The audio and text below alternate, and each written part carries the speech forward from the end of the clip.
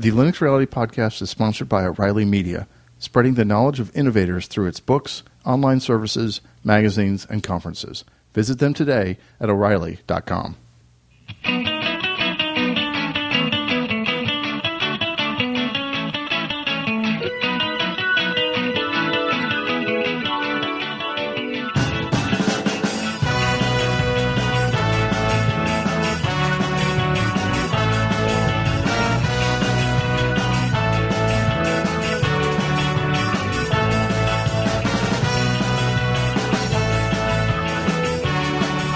Hello and welcome to Linux Reality. This is episode number 76 and my name is Chess Griffin. In this episode we are going to talk about partitioning and file systems. And these are two topics that, you know, I've kind of hit on here and there throughout all the episodes from time to time. And it's pretty, two pretty common topics, but I thought it might be helpful to kind of sort of talk about them a little bit more in depth, and that's sort of, how to partition drives, some of the issues involved with partitioning, some of the things to think about, as well as sort of a high level view of a lot of the different kinds of file systems that are out there that can be used in Linux. And the nice thing about Linux is that there are so many different file systems, and actually it can get kind of confusing and overwhelming, and you kind of say, well, which one should I choose? And, so anyway, we'll talk about that. I do have a few announcements. Actually, these are really just reminders, nothing new. The first one is just wanted to mention again this little contest we've got going for the listener donated book, the LPI Linux Certification in a Nutshell. And the winner of this is going to be the best audio listener tip that's been submitted and played on the show between now and the end of November. So if you have a little tip, make it, 1 to 3 minutes maybe. Record it as an MP3 or an OGG and just email it to me, linuxreality@gmail.com.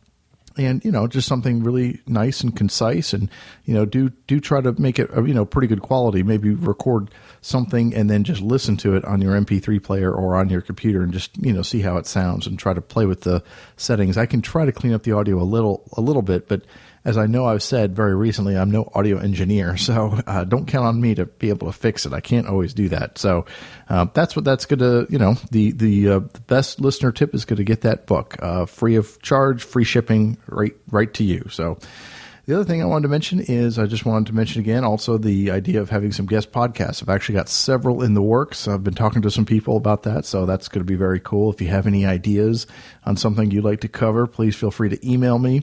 I will say this, I probably should have said this last time. I would rather lean more towards tutorial type topics as opposed to, I've had a couple people say, well, how about if I talk about installing X distro or something? And, I'm not going to say definitely not, that I don't want to do those, but I definitely would prefer to have sort of tutorial type topics, as, my examples of podcasts covering Inkscape or the GIMP. That's just two examples, something along those lines. And something that you can use to kind of talk for 10 to 20 minutes, maybe 30 minutes tops, to kind of educate me and everybody else. I think that would be very cool. So if you have any ideas, please shoot me an email and let me know. All right, that's going to get the announcements out of the way. Let's talk about our main subject, which actually two subjects, partitioning and Linux file systems.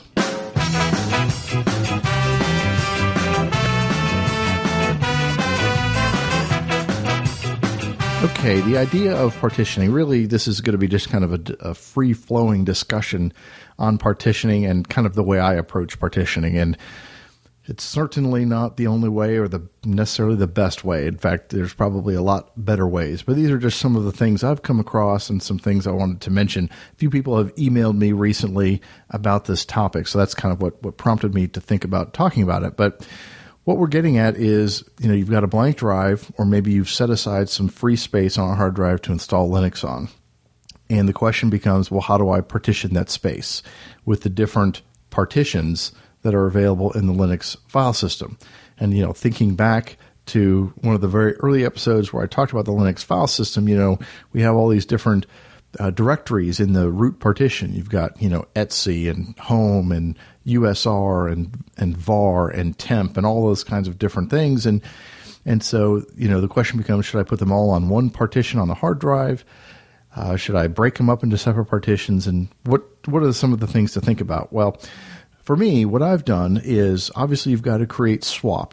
You've got to create a separate swap partition. So what I have sometimes done is, because I tend to move my disks around and move stuff around, I don't want swap stuck in a place where I can't do anything with it. So what I sometimes do is I sometimes put swap actually at the very front of my hard drive, so in the very first partition. And then that way I can the rest of the drive, I don't need to worry about swap, because you can use the same swap space if you have more than one distribution installed. And that's what I do. I have several different distributions installed on my computers, and I just point to the same swap space. I mean, it's just swap space. Swap space is sort of like, extra hard drive space that the computer can use, that the operating system can use if it needs to.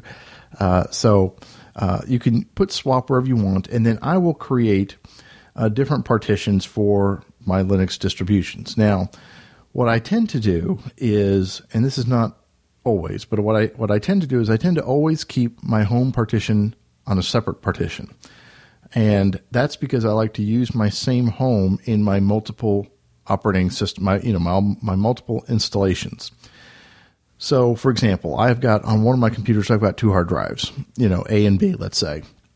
And A has all my different operating systems installed on it, and the swap space and everything. And B is two big partitions, one for all my media and one for my home.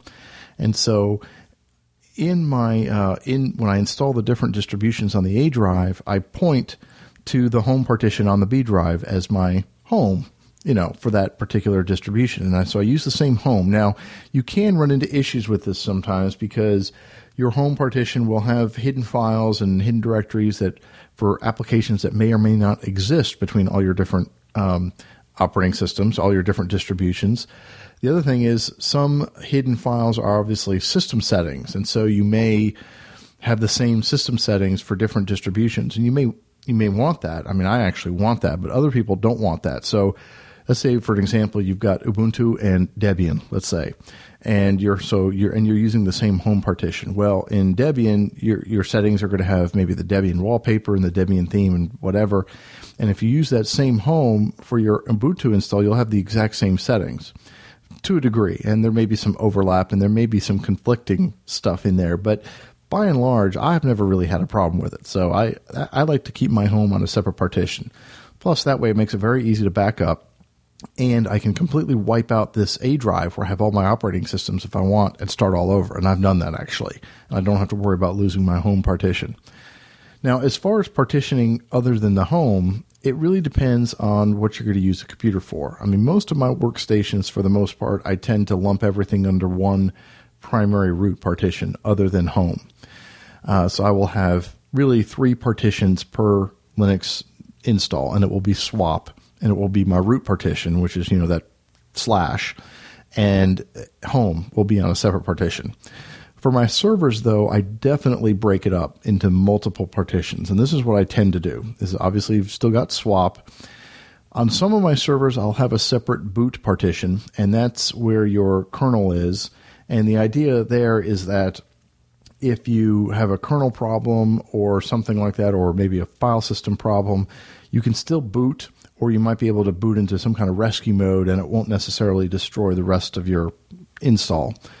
But I don't always do that. But what I do almost always do, is I will almost always have a separate USR partition, a separate var partition, and a separate temp partition. And the reasons for those is, for USR, that's where all your system binaries and libraries are installed. And someone recommended to do it that way to me one time with the thinking that if there was ever any kind of script or rootkit or something that ran wild under USR, it wouldn't fill up your entire hard drive. Same with var and temp. I mean, var has your system logs and that kind of thing. And if one of them runs wild and your system logs fill up with a bunch of stuff, it will fill up that partition, and that partition will be full, but it won't spill over into the rest of your install. Likewise with temp, temp is obviously temporary space that is generally deleted when you reboot, not always, but generally. But that's often a place, because temp directories often have world writable permissions, and that's debatable whether they should. But I've often seen that to be the case. And so if systems, especially servers, could be exploited, rootkits and other scripts are often placed in temp. So if you have temp in a separate partition, and again, if something runs wild and fills up your whole temp partition, it doesn't take over the rest of your operating system and the rest of your hard drive. Because Linux, like with most operating systems, doesn't run well when the hard drive is completely full. So you don't really want to do that. Now, also along the lines of partitions, you've got to think about is, primary partitions versus logical partitions. And really, if you're just going to stick with Linux, this is not really an issue. This sometimes becomes an issue if you want to use BSDs, because BSDs have a very different way of doing partitioning. BSDs need to be installed on a primary partition. So you may say, well, that's very limiting because you can only have 4 primary partitions. But not really, because BSD calls partitions and slices. They use a term called a slice. They're sort of different. The idea is that you have one partition for BSD. Let's say it's the very first partition, your first primary partition using Linux terms, and you may make it 20 gigs. But then within that, which is a slice, is what it's called in BSD terms.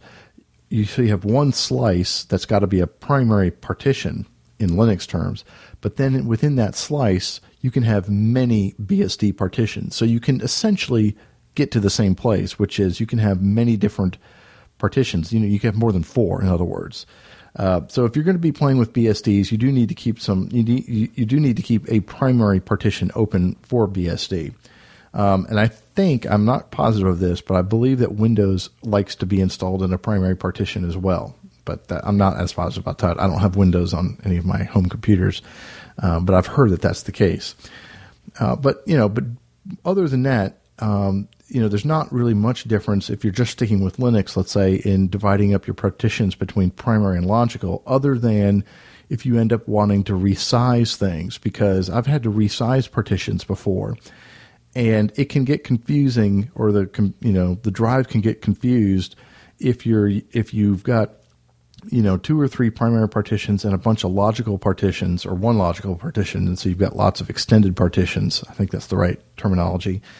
And you delete one and you resize them, the numbering can change. It's kind of like in Windows where you have a C drive and a D drive, and you resize the D drive, and you may have, I don't know, it just kind of gets confused. So if you think you're going to be doing a lot of resizing of partitions, I guess that you may want to really think about that, and before you do it the first time, because I've really found that if you can stick with a set of partitions for a hard drive, even if you end up reinstalling Linux on top of the partitions, that ends up working out much better than if you end up having to resize partitions. I mean, the resizing works pretty well in Linux, but as with, a lot of things dealing with hard drives and hard drive geometry, it can get messed up, and I've had it get messed up before. So in a nutshell, that's kind of my general thinking about partitions. I mean, for me, at least on a regular home PC, I tend to have a separate home partition, and that I even have sometimes on a separate hard drive,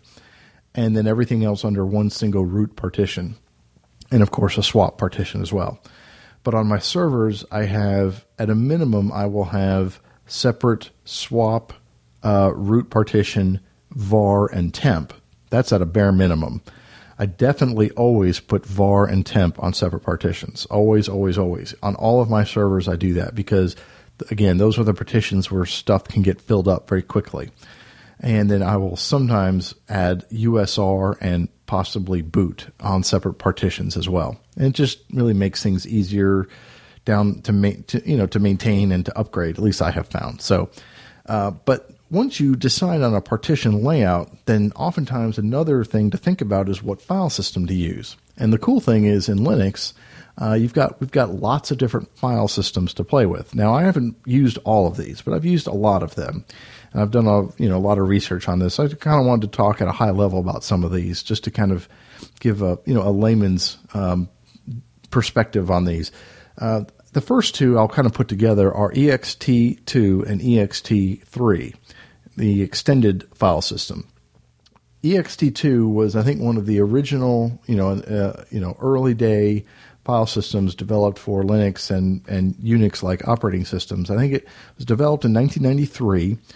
It it is not a journaled file system, and I'll talk about journaling in a second. But the great thing about ext2 is that it's a very stable technology. It's been around, 15 years or something. It's forward compatible to ext3 and ext4, which is the new version of ext. There are drivers for Windows, for BSDs, I believe for the Mac. It's, for read and write support. So yeah, you can have, an ext2 partition that can be read and written to from within Windows. There is a Windows driver that's available for ext2. So it's very stable, very well known. Everybody's kicked the tires, and there's no real surprises there. I guess the downsides are that it's not journaled and that it tends to be slow. It's a little bit of a slower file system. ext3 is really just like ext2, except it adds journaling for the most part. That's the main difference. ext3 came out in 2001. It is backwards compatible to ext2, so it can read and write to ext2, and ext2 is forward compatible to ext3. The journaling is kind of neat. And I'm not a file system guy, so I probably won't get this exactly right, but basically journaling is a mechanism whereby the file system kind of creates some kind of log of changes that are being written to the disk or that are about to be written to the disk, such that if there's any kind of hard drive crash or issue or something, that the hard drive can recover either the data or the lost sectors, and it can, it makes it's a maintenance thing, and it makes the drive and the file system that much more stable and reliable. So ext3 adds this journaling feature to the extended file system. I tend to use ext3 in almost all of my systems. I used to use RiserFS, which I'll talk about in a minute, but many years ago I switched to ext3, and that's what I've always stuck with. I really like it. Similarly with ext2, I think some critics say it's a little bit slow. I think one of the other issues with it is that, and I don't know if this is unique to ext, but you cannot check the file system while it's being mounted. For write access. I think you've got to mount the file system read-only to do a file system check, or, upon boot before it's mounted, you can, of course, do a file system check. You can't do a file system check while the partition is mounted with write privileges. I'm pretty sure that's correct. But I really like ext3 because, again, it's pretty much tried and true, and it's pretty standard everywhere. And even though the driver that's available in Windows and BSD and other operating systems is technically only ext2, because that's forward compatible, you can, in Windows, let's say, you can mount an ext3 partition for read and write access. It's just that it will not have the journaling feature, because that was really the primary difference between ext2 and ext3. Same with the BSDs. The BSDs can mount an extended file system ext3 just fine and can read and write to it just fine. It's just that it won't be journaled. Those changes, I guess. RiserFS is a newer file system, came out in 2001, and it also adds journaling. And its biggest claim to fame, or its biggest feature, is that it tended to be much faster, especially when dealing with lots of small files.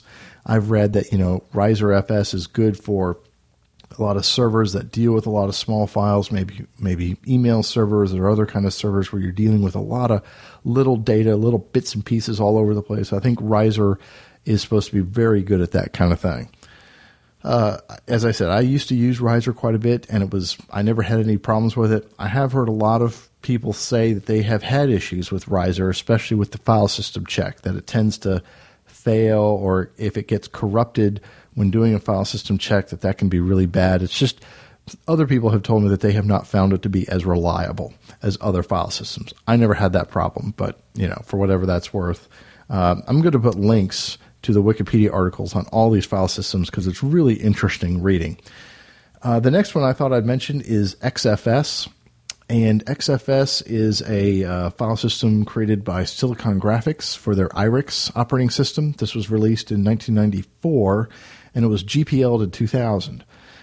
They say that this is the oldest journaling file system, which I did not realize, and that it's a 64-bit file system. It seems to have a lot of features, a lot of interesting things like sort of online resizing, and apparently it's got some kind of native backup and restore tools. So it sounds like it's got some neat things. Some of the disadvantages are that I've heard is that you cannot shrink an XFS file system, and that there are some compatibility issues with other operating systems, meaning that you may have XFS support in different Unix-like operating systems, but they're not all exactly the same, par for par, feature for feature. And so you may have, if you've got a single partition that's being accessed by different operating systems, there may be some trouble there. But I've never really used XFS. So I've heard a lot of people say that XFS is great and very fast for large data blocks, especially like audio and video. That kind of stuff is really good with XFS. I'm not positive of this, but there may be some issues with XFS in terms of a boot partition or maybe a root partition. I don't know. I've heard that, and it could be simply that because XFS support is usually not built into the kernel, and so you've either got to have a RAM disk to load the XFS module. Maybe that's what the issue is, but I know a lot of people swear by XFS. And then the last primary operating system that I'll mention before getting on to some of the newer ones is JFS. And JFS is also not one that I've tried. Apparently it was developed by IBM for AIX in 1990, but it seems like it's never really caught on. In fact, some of the stuff I was reading saying that there are some distributions that don't even support it at all. So it could be something to try out. It does seem neat, and it does seem like it has a lot of interesting features, but that's one I've never used. Some of the new file systems, and these are really just some of these are just updates. As I mentioned, ext4 came out late last year, 2006. It was included in the 2.6.19 Linux kernel, and just as with other versions of ext, it is backwards compatible. So if you've got ext3, it can read and write to ext4 and vice versa. And it just seems to add a lot more, maybe some extended features, a lot more stability, and it just seems like it's going to be the good old standard, reliable ext file system. I haven't yet had an opportunity to play with ext4, but I've heard that now some distributions are starting to include it because it's still relatively new. I mean, the 2.6.19 kernel is not that old, and a lot of distributions just came out with 2.6.20 or 21. So I think we're going to be seeing a lot of ext4 over the next year or two.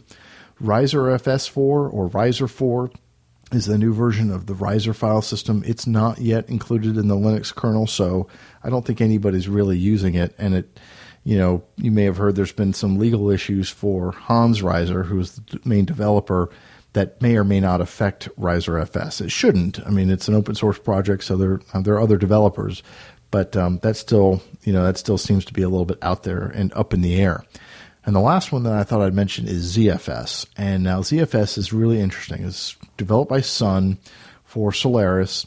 They released it under the CDDL, which is another open source license. It's not the GPL. It's not the BSD license. It's the CDDL. And I'll talk about, and there's an issue with the license I'll mention in a minute, but some of the cool things about it, it's very different from what I understand. And I've just started really learning about it, but it's a 128-bit file system.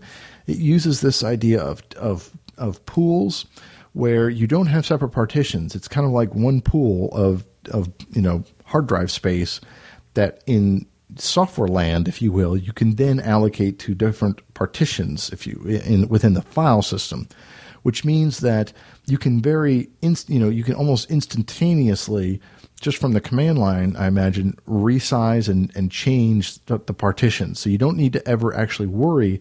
It's almost like it does away with the idea of partitions. So you don't ever have to worry about a partition running out of space and having too much space in another partition, because you just on the fly could reallocate space. Something along those. It sounds really cool, but I haven't used it yet, so it's still very new. It has been included now in FreeBSD. It cannot, from what I understand, it cannot be included in the Linux kernel at all because of the license. Now, I think the way they're getting around that is that there's a module for ZFS that uses the Fuse file system that we talked about before, which is basically a user space file system. I've talked about SSHFS, which is SSH file system using Fuse. It creates a file system out of SSH. Well, they're using the same technology for ZFS, from what I understand. Reading about ZFS usage in FreeBSD, one thing I've noticed is that apparently it needs a lot of RAM to really get going. And I mean, I've heard people say it needs at least 2 gigs of RAM to be able to use all of its features. So that's going to knock it out of the park. I mean, make it out of the question for a lot of people that don't have that much RAM. But it seems like a very cool and a very modern and a very unique file system. So I can't wait to try it. I've got my FreeBSD box, and I'm really sorely tempted to update to it because on that particular machine, I do have 2 gigs, and there's some excellent instructions out there on how to get ZFS up and running on FreeBSD. So I think a lot of people are using it. It sounds very cool. So anyway, that's sort of my little discussion on partitioning and file systems and all that cool stuff. I think there's a lot of neat information, and as I said, I'll put links to these file systems in the show notes, the Wikipedia pages, because those are really some great reading. I mean, I definitely encourage folks to check that out if you have any interest in this whatsoever. So I think with that, we're going to check out some audio feedback. We've got one audio feedback, and I've got some emails as well.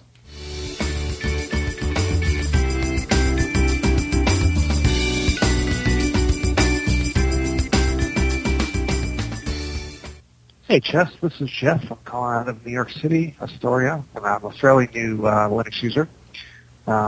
I am wondering, I had an idea for a show. I'm curious what other people do with repurposed old machines. They put Linux on and use it for like one single purpose. I started using mine. I started using a machine that I use like to record radio shows off, late night radio shows like Coast to Coast or whatever, so that you can record it and then put it on your iPod or whatever. So I'm betting there's like 100 other things that people do, and I'm just wondering what it is that else people do. I'm sort of addicted now to buying $20 Pentium 3s, and I have like 5 of them sitting next to me, and I'm thinking about different things I can do with them. So anyway, I'm just kind of curious what other people do with them. So that's it. Whatever. Okay, keep up the good work. Thanks. Bye. Okay, well, good audio comment there. Good question. I would first recommend you go back and maybe listen to the home server series. I had sort of 10 episodes there talking about home servers because there's a lot of good ideas in there, I think. From what I've heard, I can talk about what I've used. I use some of those type machines for. I mean, I've got a Pentium 3 as well, and I love that machine. It's like a Pentium 3, 750 megahertz, I think. I added some RAM. I added a hardware RAID card and a couple hard drives. And so that computer is my file server, my music server for the most part. It does some backups as well. But I mean, a lot of people use those old servers as music servers. I think they work really well for that, as file servers, as print servers, email servers. I think those are perfect for that. Even if you don't want to have a full-fledged email server, you can have the kind of email server that I talked about during that one email server episode. There's just a whole bunch of stuff people could use, that you could use that for. You can make an asterisk box out of it, which is an open source PBX software, very cool stuff. But really, the sky's the limit as to what you could do. You can have, FTP server, BitTorrent, all kinds of stuff. I mean, it really is. There's so many different things that Linux can do on those kinds of machines. That I love those kinds of Pentium 3s because they are so cheap and they're so versatile, and especially at least the ones I've come across. Mine is an old Dell. I mean, it was built in like 1998, so it's almost a 10-year-old machine, and that thing is just a workhorse. I mean, that thing will probably last forever as long as I keep it fairly clean. I think I had to replace the power supply once. I threw in some new RAM, I threw in some hard drives, but I mean, that thing is just going to truck forever, I think. And those kinds of machines are just fantastic for all that kind of stuff. So, just play around. I mean, just read up on different kinds of Linux servers and have fun. Let's see. I got an email here from Gabriel. Gabriel says, "Hi. First of all, I want to say thanks for your podcast and for keeping it so great after so much time. I was a podcaster myself, but retired because it was too much work and I really don't have all that much free time, so I decided to stop. So I know how much work podcasting really is and how much of a bitch it can be sometimes. But you clearly demonstrates that it's all worth it at the end of the day. Anyway, straight to my question. I've always wondered why companies like Adobe don't release their software for Linux. Is it really such a pain to change a software from a platform to another platform? Or is it that Microsoft creates some kind of deal with them to develop exclusively for Windows? Although Adobe releases their software for Mac too. And that leads to my next question. Isn't there more Linux users than Mac users? Then why the heck software companies don't develop software for Linux? Well, that was all. It's just that I've looked up for this info on the internet and haven't found all that much info. Well, thanks and keep up the good work. Oh, and thank you most of all for showing me the free software world in the first episodes. At first, I tried Ubuntu because of Barrel, but I've stayed because of the free software philosophy and because it is just plain way more cool and exciting than Windows or Mac.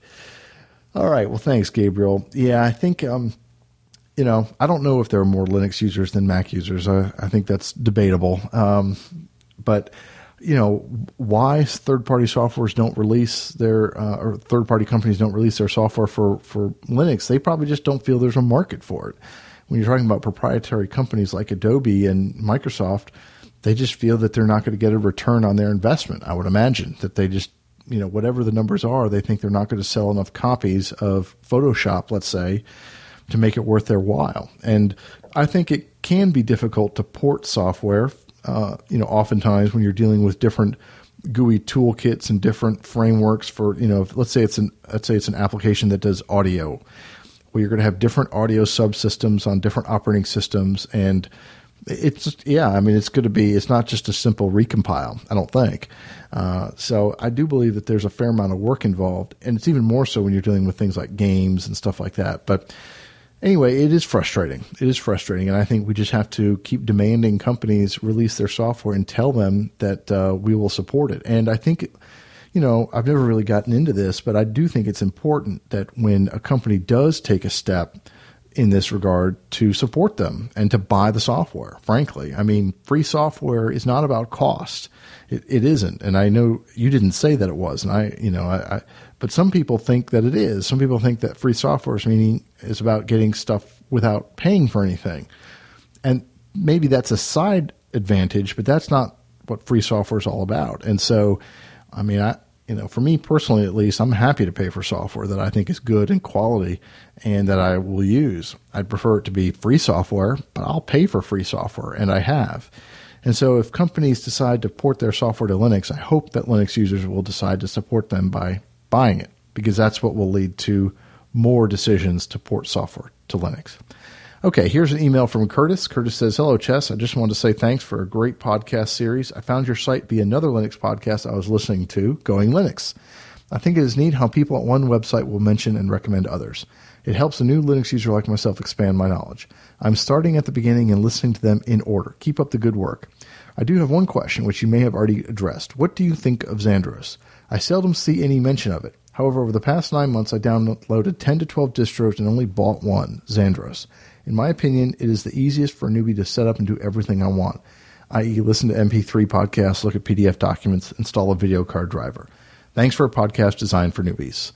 From Curtis. Well, thanks, Curtis. Yeah, Xandros is good. I just haven't really used it all that much. So that's the main reason why I haven't addressed it. I know a lot of people really like it. They were one of those companies that signed this deal with Microsoft, so they've unfortunately got some flack for that.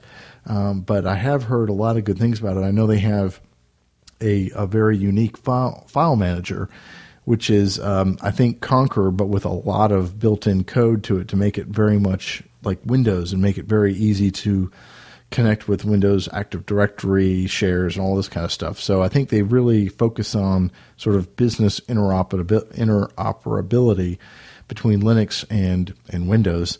And they make it, from what I understand, very easy. I mean, it's based on Debian, just like Linspire and Ubuntu were or are. And so I've heard nothing but good things about Xandros, but I just haven't had a chance to play with it too much. So, but thanks very much for your email, Curtis. And let's see, last email for this week is from JR, a very short and sweet one. He just says, "Thanks for a rockin' show. I look forward to saying hi at the Ohio Linux Fest." So thanks, JR. I look forward to seeing you and everybody else out at the Ohio Linux Fest as well. I think with that, that's going to do it for this week. So it's time to wrap it up.